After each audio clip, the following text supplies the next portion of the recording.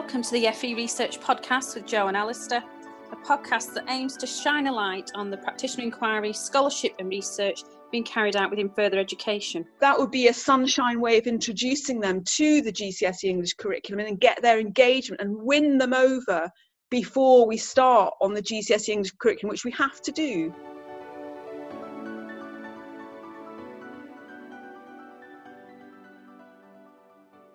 Hello and welcome to the FE Research Podcast. My name is Jo Fletcher-Saxon and my other half in podcasting world is... It's Alistair Smith. Hello, Jo. Hello, how are you? Very good, thanks. Okay, and today we have with us not just the one and only, is that the right word? One and only, Elizabeth Draper, welcome.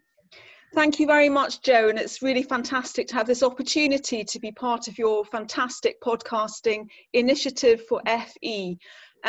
So if I just introduce myself briefly, I've been teaching for over 27 years in English. English is my specialist subject, and I've been head of English for about 8 or 9 years at Ashton Sixthorn College, and I was Director of English at Warrington and Vale Royal College until February the 29th this year, when I decided to cut myself loose and become a freelance English coach, mentor, writer, researcher, and also curriculum development work, which I'm doing for OCR Exam Board to do with post-16 GCSE English curriculum. So obviously I've worked in A-levels and GCSE and all other kinds of dimensions of English for many, many years.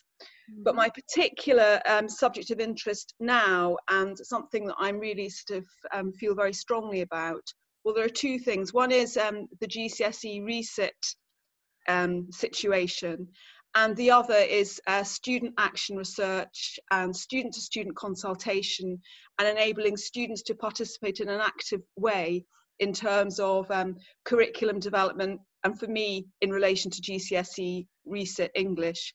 And this is current work I've been doing over the past couple of years, but I've also worked for a number of years with the Institute of Education and Sussex University in another life on student action research.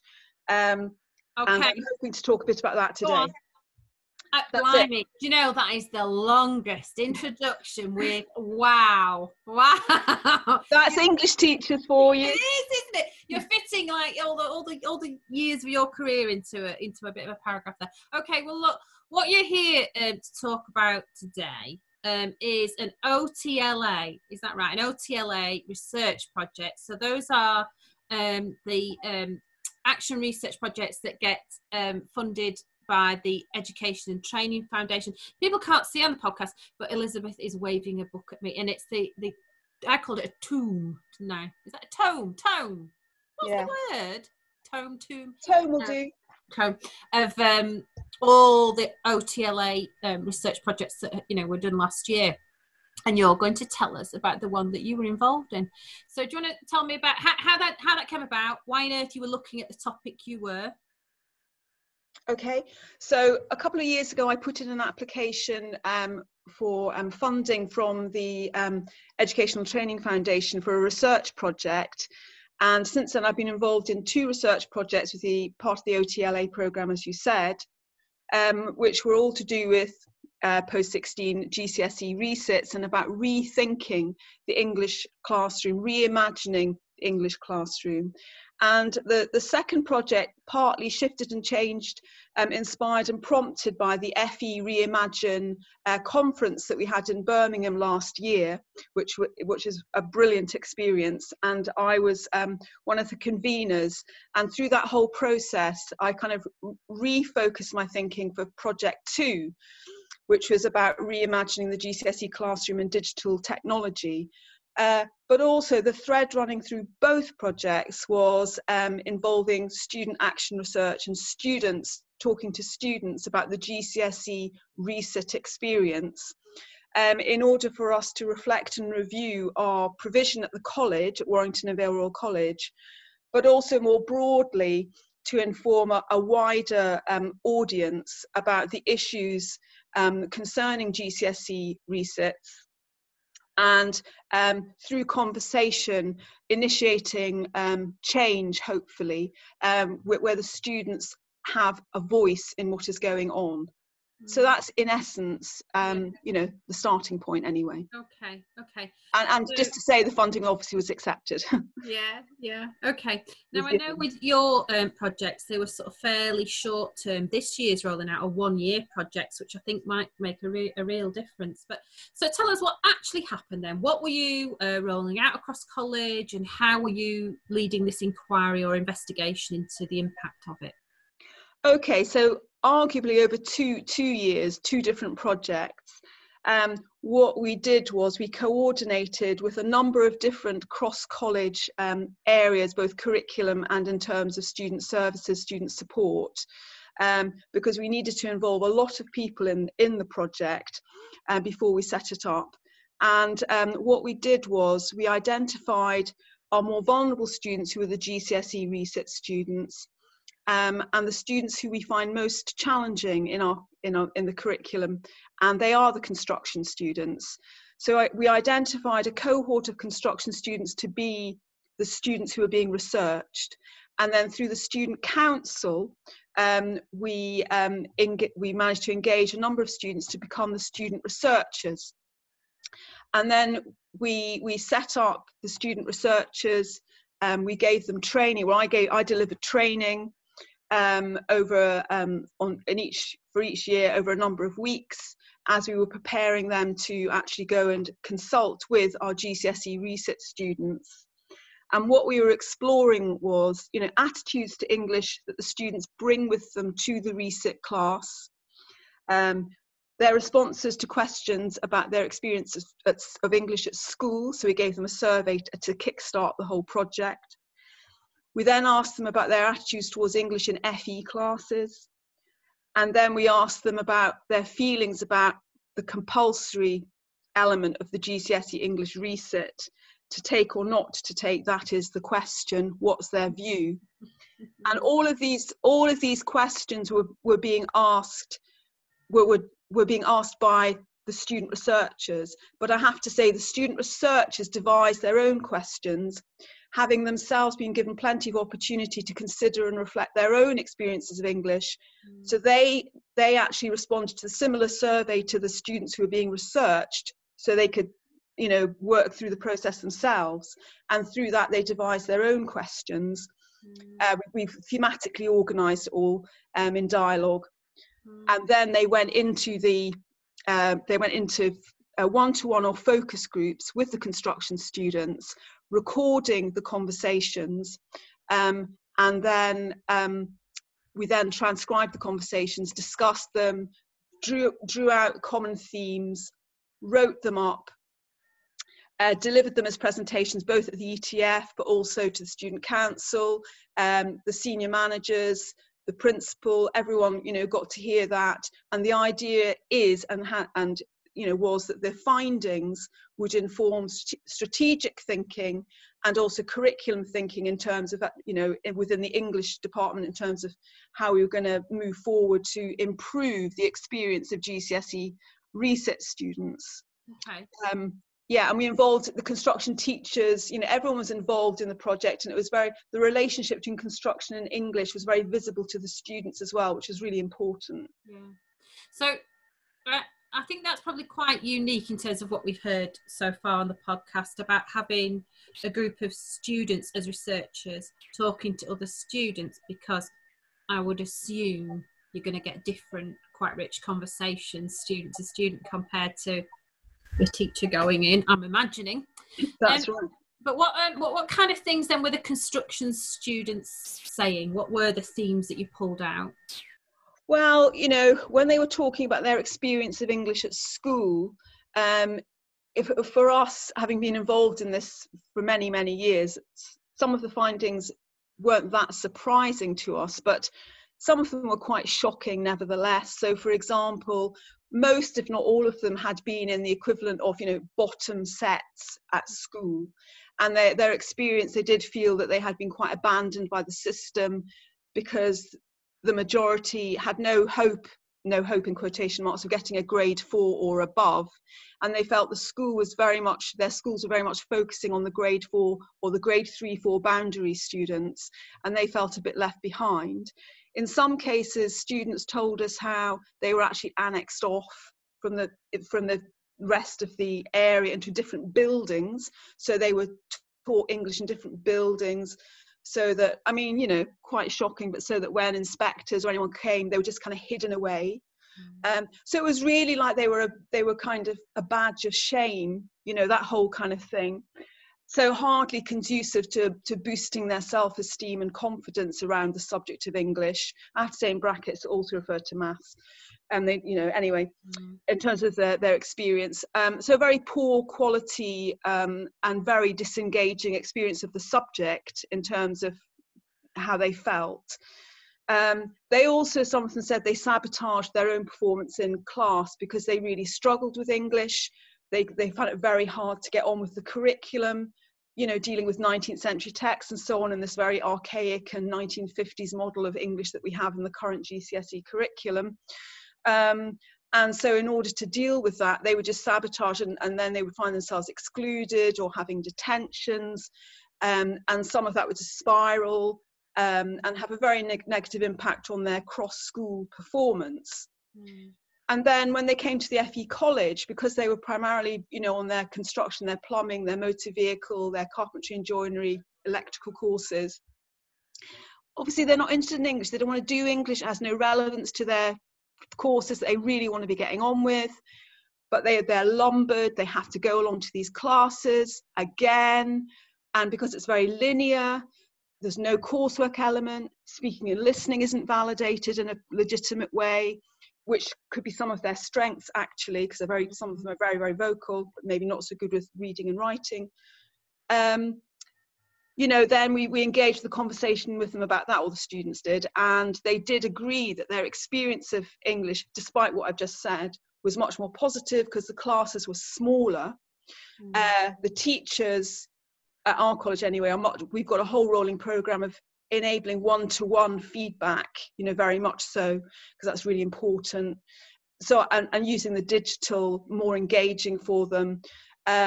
So they had an improved experience in terms of relationship with teachers, in terms of trying to eke out relevance with their own vocational subjects, which isn't easy given we've only got about 8 months to work through the reset curriculum, which is very, as I said, you know, quite archaic.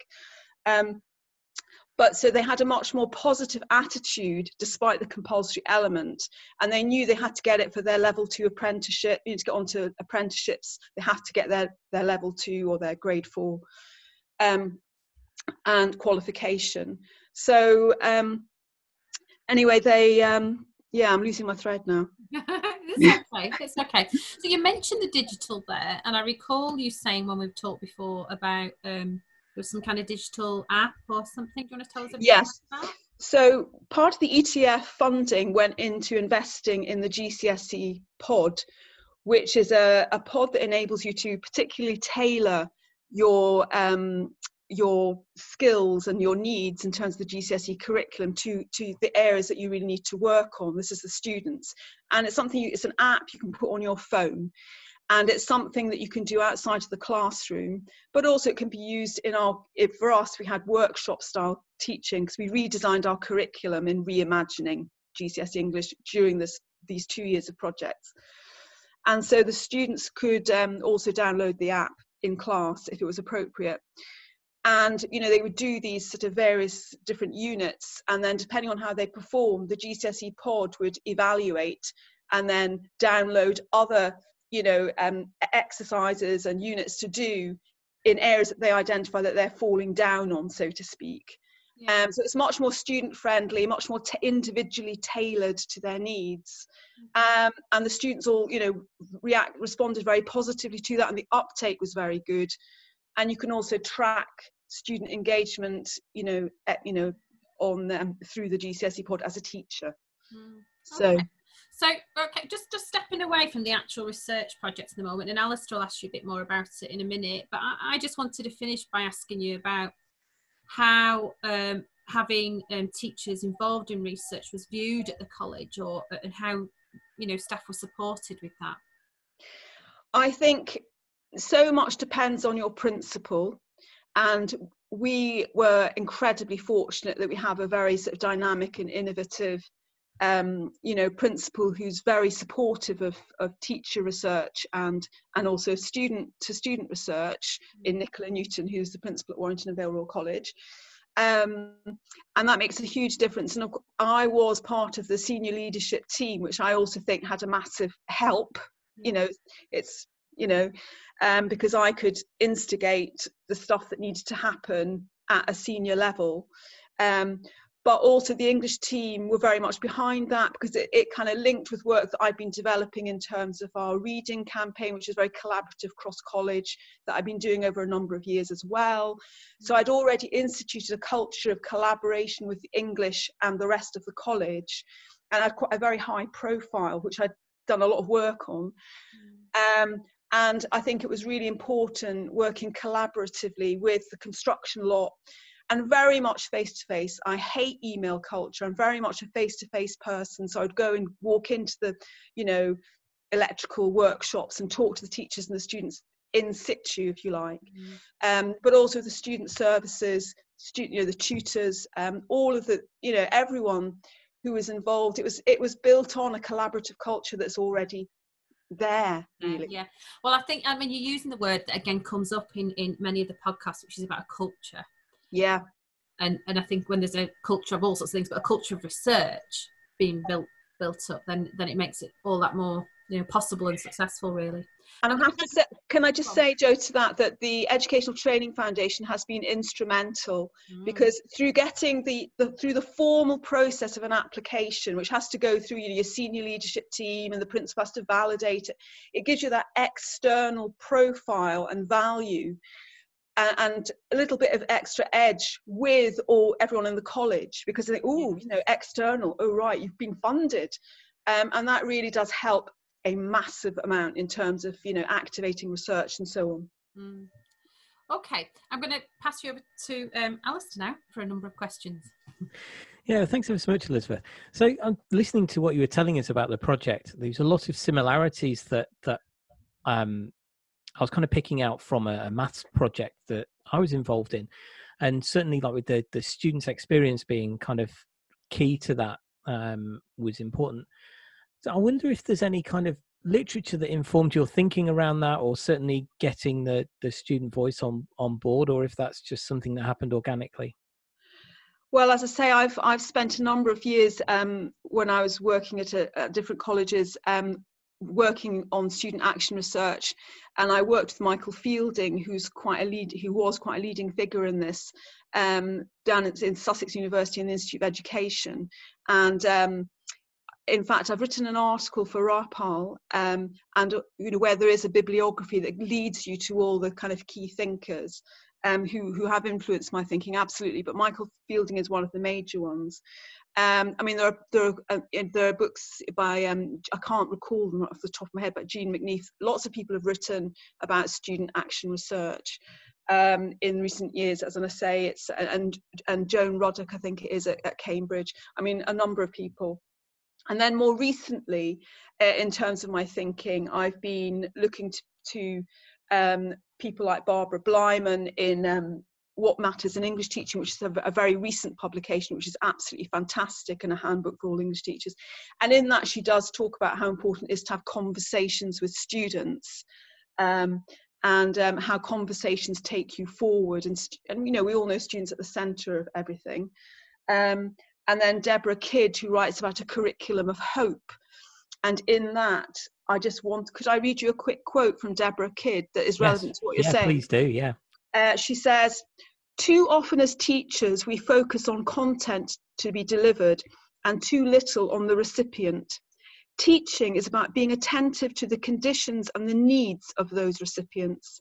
Yes, it's hard, but there is no point in planting a sun-loving plant in the shade." And I very much think the GCSE resit students are sitting in the bleep, bleep, bleep shade. And I feel so strongly, like many English and Maths GCSE resit students, that is the case. And they need to be brought out of the shade into the sunshine. And I think student action research is one massive way, you know, contributing thread in that kind of cliched thing journey, you know. Yeah, well, of course, it's never going to be the kind of the perfect answer for all of them. But I wonder, during the process of the research, were you able to bring any of the individuals that you spoke to kind of out of the shade and into the sunshine? Yes, I really do think so. I think the whole process, and I really, one of the things I write in this paper that's being published in RAPAL is that one of the ways forward would be to make part of the English curriculum at the very beginning of the course, in part of the induction, is for students to carry out action research themselves as a way of inducting them into reading, writing, speaking and listening skills. Because through that they engage, because we listen to the elephant in the room, which is their experience of English at school, how they have, in quotes, failed, and we try and kind of talk with them about that. And also through that process, you can weave in and out of that metacognition, get them to think about the way in which they learn best. And a student action research process enables them, through the diversity of skills that are being used, to develop those skills. And then for us to say, look, this is what you need for your English GCSE. However, in that dark cupboard, we've got to drag out the ball and chains of the GCSE curriculum. But anyway, but that would be a sunshine way of introducing them to the GCSE English curriculum and get their engagement and win them over before we start on the GCSE English curriculum, which we have to do. And I don't want to say, it's hugely valuable, GCSE English. We know that, and that's very, very important. But what is our issue is the element of choice. They are forced. And that's what I feel needs to shift. And that our young people who want to be plumbers and so on, if they want to do the GCSE now or later, brilliant.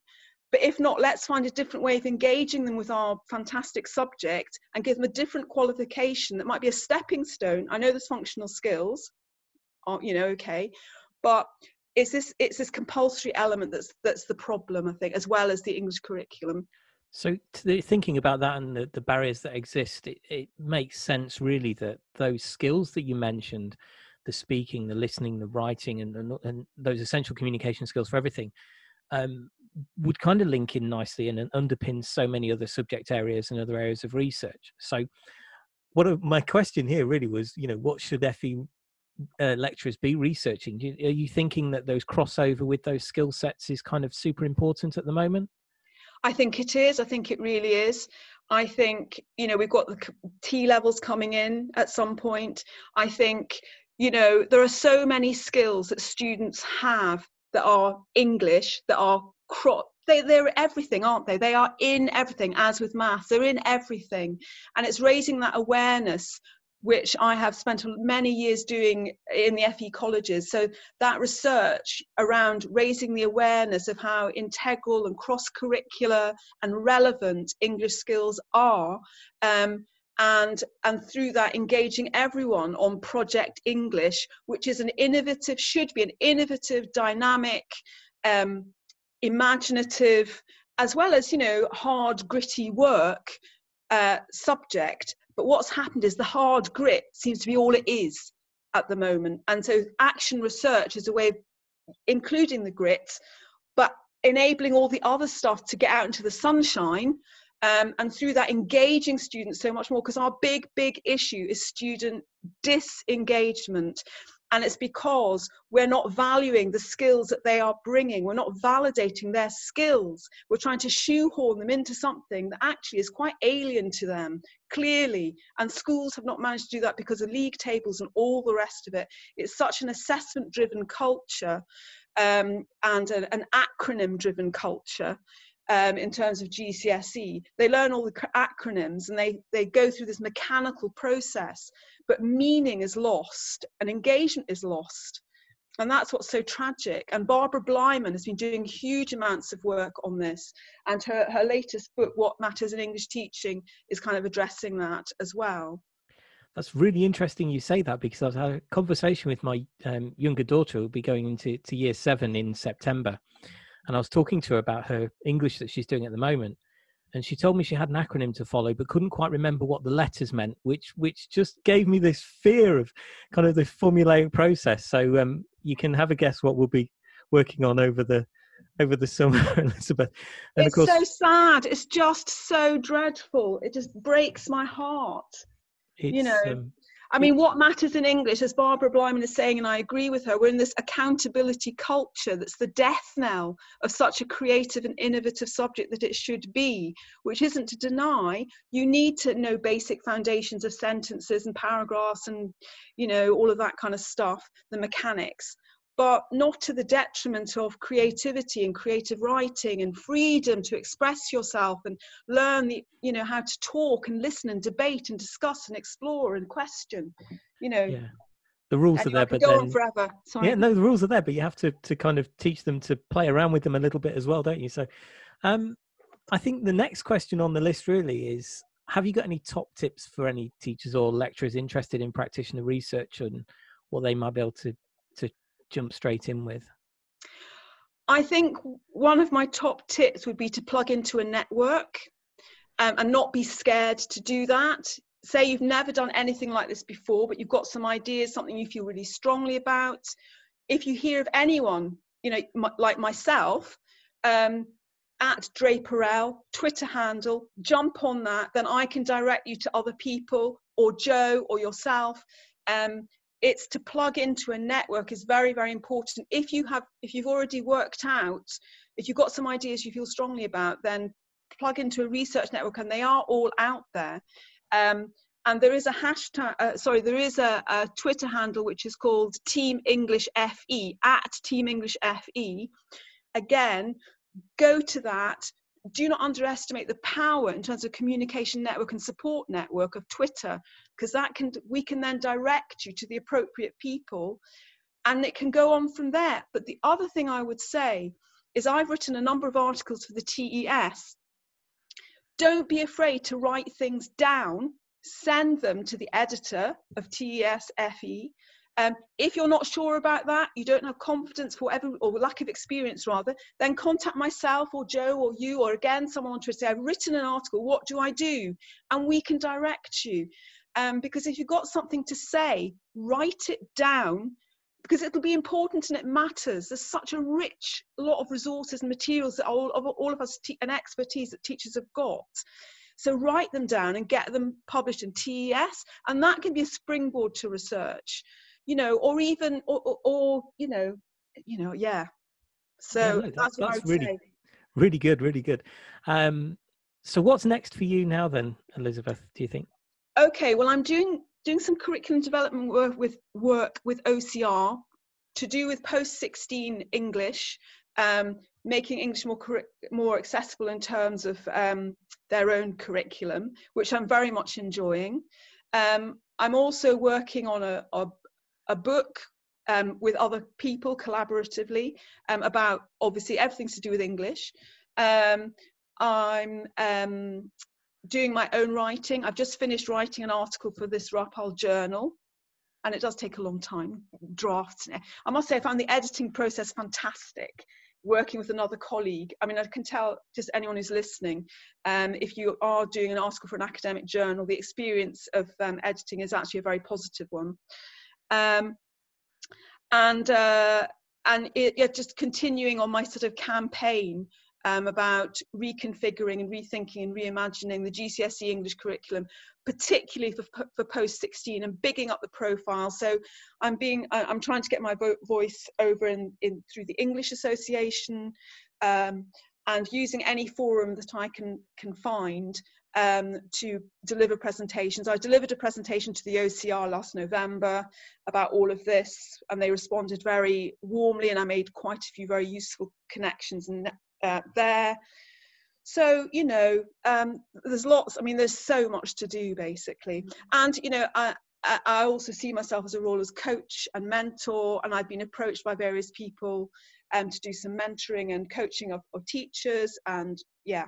So wow, excellent, really busy ahead. You're not slowing down at all, are you? No, well, I feel very, you know, strongly about it all. You do.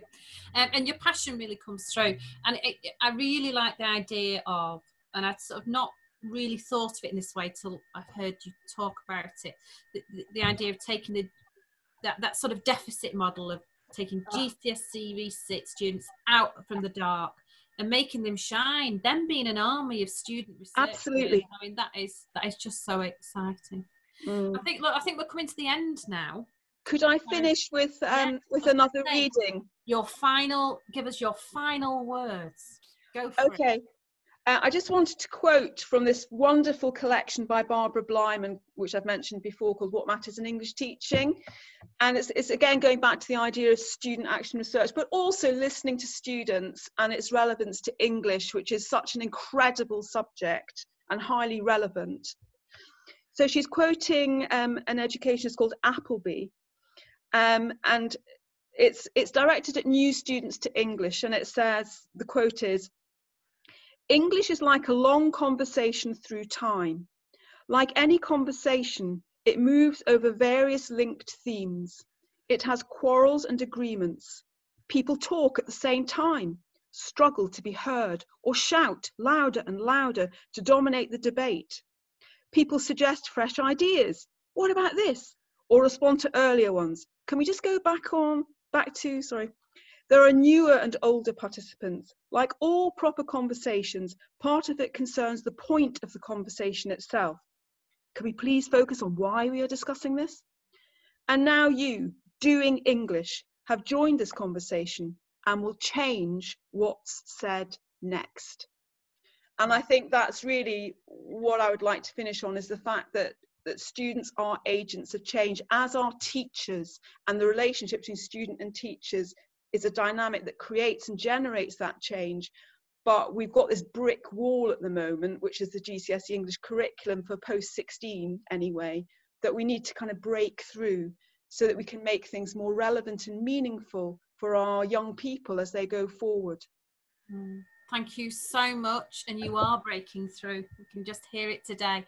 So look, thank you for being here on the podcast. Thank you very much.